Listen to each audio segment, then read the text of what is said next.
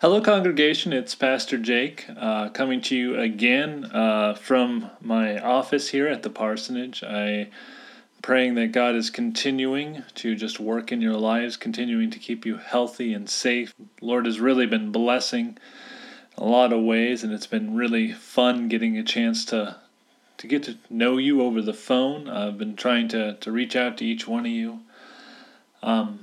It's right now a time of unprecedented fear and worry. It's been brought about mostly, feels like, by a lot of media coverage and attention. People have been resorting to hoarding toilet paper of all things, and I'm here to tell you that our God remains in control. As I speak, there are currently swarms of locusts in Africa that are of biblical proportions. There is warming of global temperatures, and there is currently a virus that is sweeping the globe. The talk of the world right now is this God's judgment on us, or is God in control at all? What I have found the most interesting is that with the locusts, the swarms are only the worst in 70 years. With the warming temperatures, they're only reaching 100-year recorded highs, meaning 100 years ago, before human pollution and smog had a chance to really become affecting the world on a global scale, these temperatures were recorded. And with the current virus, it has had a death toll that is relatively low when compared with other virus attacks through the ages, like the Black Death, which claimed over 200 million lives, or HIV and AIDS, that has claimed over 36 million lives. Even the flu pandemic in 1918 claimed up to 50 million lives. All of that to say, what we are facing today isn't new. What we are facing today is not the worst, and what we are facing today is still under God's control. When I think of things out of control, I think of sin as it runs rampant through each one of us. I think of Adam and Eve's choices in the garden and how God stepped in to bring us back into relationship with Him. When I think of things that are out of control, I think back to how God stepped into a flooded world to remind us that the sin that we struggle with isn't only found in really sinful people, but it's also found in the righteous. I think of the events at the Tower of Babel, where God stepped in again to redirect the people who were bent on making a structure whose sole purpose it was to worship mankind in His supposed greatness. Have you noticed that God keeps stepping in and trying to turn us back from our sin? He keeps using different methods to show us how baked into our DNA our sin nature truly is. His purpose is to show us that at the end of the day, we can't do it alone, and that we desperately need His help, and He is willing to help. Today I want to look at another great event where God stepped in. If you've listened to any of the last messages, you may remember that I have said before that to believe in Jesus as Savior is to take Him at His word, to believe true what He believes is true. You can't follow Him as Savior if you can't trust Him at His word. The events we're going to talk about today, He actually believed happened, and so should we. We call Jesus the great teacher, and He was, and still is, the best teacher of all time. He recognized that we needed to learn from the lessons of the past. In Luke 17, the Pharisees come up to Him, questioning Him and God's plan about His future kingdom. Jesus gives a very simple and short answer in Luke 17:32. Remember Lot's wife. What did He mean? Why is remembering her past so important to our future? I want to find out together.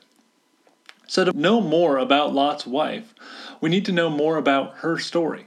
And her story is found in Genesis chapter 19.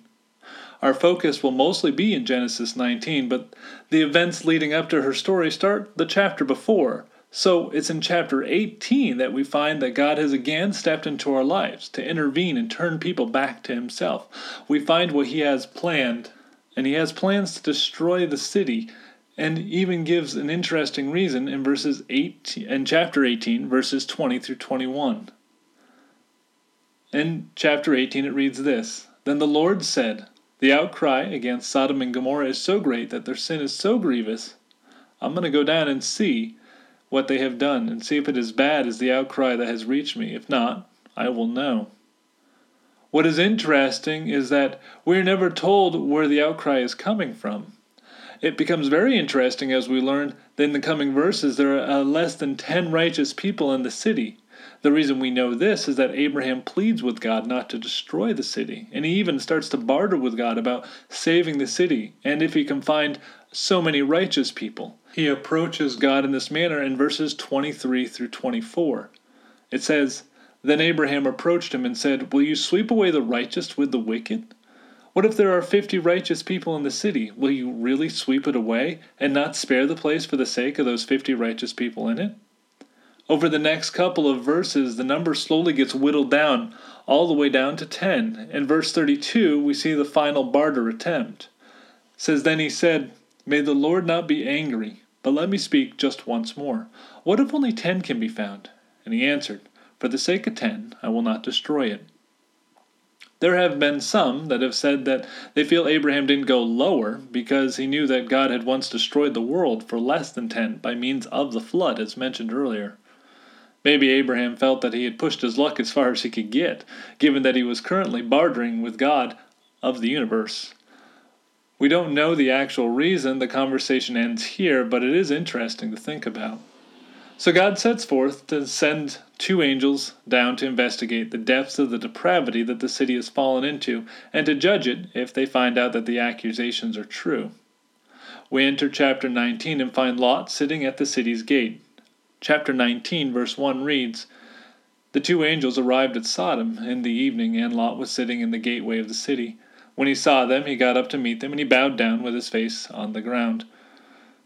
So Lot was sitting at the gate. It shows that he has a place of honor in the society. We know that he is an outsider, and that he is only there because he and Abraham had 2 herds that were too large to dwell together.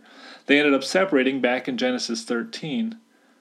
To sit at a city's gate was often the job of a city official. King David sat at his city's gate from time to time. The judges, from the book of Judges, sat at their city's gates as well. In fact, later on in the chapter, as the men of the city become angry at Lot, they accuse him of being an outsider that judges them. At verse 9, it actually reads, "This fellow came here as a foreigner. Now he wants to play the judge." But we'll talk more about that here in a minute. Notice here in verse 1 that Lot has recognized these men as being something different than normal travelers. He got up from his position and he bows to them as one would worship royalty or even deity. I would say that Lot, though living in a city full of wickedness, still knew how to recognize godliness. It is here we find that Lot still has manners. He knows that the city he lives in is cruel. Let's read verses 2 and 3 together. "My lords," he said, "please turn aside to your servant's house. You can wash your feet and spend the night, and then go on your way early in the morning." "No," they answered, "we will spend the night in the square." But he insisted so strongly that they go with him that they entered his house. He prepared a meal for them, baking bread without yeast, and they ate. Personally, I think this is the actions that eventually saves Lot and ultimately show his personal commitment to godliness. He went above and beyond and out of his way to protect God's messengers, and soon the whole town finds out that there are new people there. We aren't given any biblical insight how they find out, but the men of the city come out with one purpose in mind. So let's read verses 4 through 8. "Before they had gone to bed, all the men from every part of the city of Sodom, both young and old, surrounded the house. They called to Lot, 'Where are the men who came to you tonight? Bring them out so that we can have sex with them.' Lot went outside to meet them, and he shut the door behind him and said, 'No, my friends, don't do this wicked thing. Look, I have 2 daughters who have never slept with a man. Let me bring them out to you, and you can do whatever with them that you want. But don't do anything to these men, for they come under the protection of my roof.'" The Bible makes it very clear that these men had one thing on their minds. What may be the most gut-wrenching part of this account is something that is often overshadowed by the excuse that they offer. Verse 4 points out that both the young and the old surrounded the house. In our nation today, we have gangs of men who do terrible things. We've heard of gang wars and the like, but these are typically and overwhelmingly groups of young men led by young men. Here we find that the wickedness has been perpetuated through all the generations. There are no wise or godly examples leading the next generation from their sin. They're just leading them into it. And what must have felt like a nightmare scenario, Lot does an unimaginable thing, and he offers up his virgin daughters to the mob in a last-ditch effort to keep them from attacking his divine house guests. The mob refuses the women. Let that sink in. The men, young and old, refused to be satisfied by the women, but rather they continued with their depraved desires of their hearts. Lot couldn't have imagined a scenario playing out like this when back in Genesis 13:10, as we mentioned earlier, he likened it to the garden of the Lord in the Garden of Eden. It reads like this in Genesis 13:10. Lot looked around and he saw the whole plain of the Jordan toward Zoar, and it was well watered, like the garden of the Lord, like the land of Egypt. He compared the land of Sodom to both the Garden of Eden and the land of Egypt, the place where his fellow Israelites would eventually spend generations enslaved. A very harrowing prediction of a beautiful enslavement, being enslaved by the beauty of the eyes. The angels reach for Lot and pull him into the house just in time to keep him from the mob's grasp. Having seen enough to justify the judgment that they have been sent to administer, they say to Lot in Genesis chapter 19, verses 12 through 13. Let's pick it up there. The two men said to Lot, "Do you have anyone else, sons-in-laws, daughters, or anyone else in the city who belongs to you? Get them out of here, because we are going to destroy this place. The outcry of the Lord against its people is so great that he has sent us to destroy it. Get your family together and get out now." What is interesting here is that the timeline is taking place. You see, verse 4 says before they had gone to bed, the mob arrived. You're probably looking at midnight at the latest, but it takes Lot some time to try to find and convince his future sons-in-laws to get out. By verse 15, it says that dawn is just about to break, which means this took place throughout the whole night. Lot had several hours to get everything together and to get out, but there still doesn't seem to be enough time as the angels get tired of waiting, and eventually they end up dragging Lot and his family out. Check out verse 16 with me.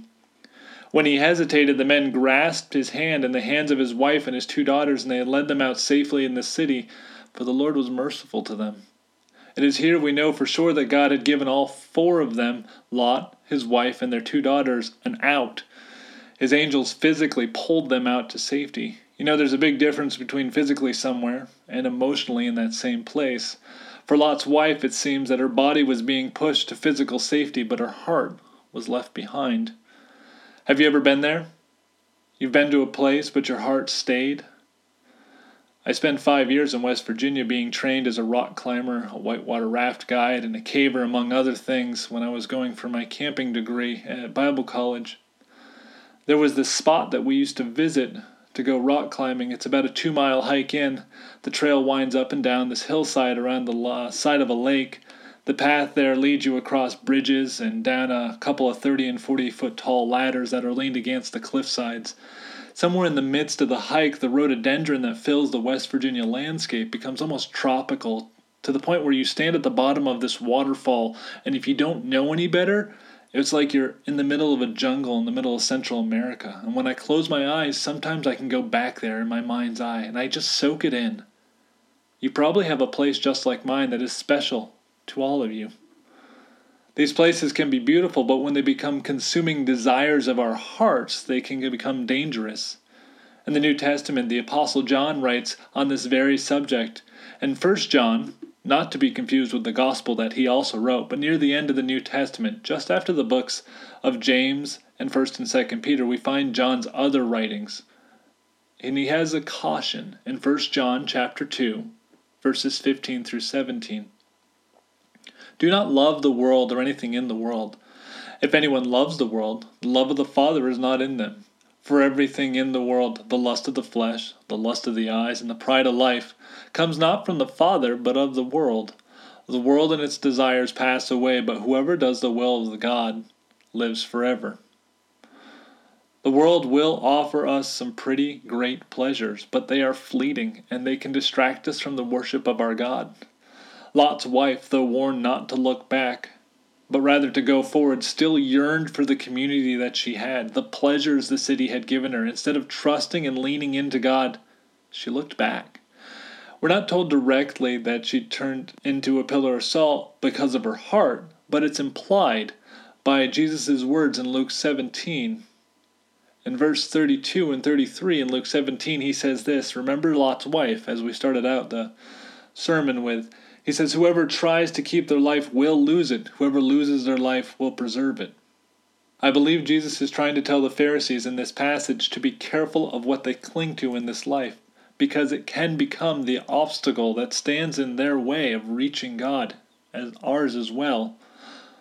What we just read of in John seems to be saying the exact same thing. Lot made a decision long before what was probably the longest night in his life. He lifted up his eyes and he followed after what looked good back in chapter 13. He followed his heart rather than following God. What's interesting is just about reading Lot here and what we have described for us. Genesis doesn't lead one to believe that Lot is a follower of God through these passages, at least not for a righteous man. But God, through Peter, gives us more insight than we could ever ask for about Lot's life. As we were just in 1 John, the book before it is 2 Peter. In 2 Peter chapter 2, verses 7 through 8, Peter pens these words, which only God could give us. 2 Peter chapter 2, verse 7 through 8. And if he rescued Lot, a righteous man, who was distressed by the depraved conduct of the lawless, for a righteous man living among them from day to day was tormented in his righteous soul by the lawless deeds he saw and heard. Did you hear that? Lot was a righteous man, and it tormented his righteous soul to be around such lawlessness every single day. There's a couple of questions that we have to ask ourselves. If Lot was a righteous man, was it a good decision for him to live around such lawlessness? What was the cost? Was Lot effective at reaching others with God's message? As the leader of my family, I have to ask these same questions. We are called to be a light in a dark world, but to what extent? Lot was in the darkest of communities, and it seems he lost his family to the culture around him. What is God calling you to do in your life? One thing I do know is that Lot did not have a community of believers around him, else they would have been pulled out with him. We are called to reach a dark and dying world, but there are cautions here that we need to listen to as we move forward. Number 1, surround yourself with other growing Christians. They will be invaluable to you as you live your life for Christ in a world that is constantly turning away from Him. Number 2, only you can determine what circumstances God is calling you to live under. Don't be fooled by your eyes and consider His plans in prayer. And number 3, be careful about getting attached to this world. It has a lot of shiny things that will make you temporarily happy, but ultimately, they can become a distraction to your relationship with Christ. Be careful. In unsettling times when it feels like everything is out of our control, it is incredibly easy to worry. When everything seems to just be getting worse each day and you are finding it harder and harder just to have the strength to continue on, I want to leave you with the wise words of Martin Luther as he started to realize the scope of what needed to change in his day and age. Pray and let God worry. Give it to Him. He can handle it. Father, I thank You for this time with other believers. Lord, I ask that You use this message to strengthen, to encourage, to remind those who hear it of Your power, that You are ultimately in control and that You want the best for us. Help us to tread forward cautiously in prayer. Help us to trust You and to know Your will for our lives. I thank You so much. In Jesus' name, amen. I hope you have a blessed day. I look forward to when we can meet again in person.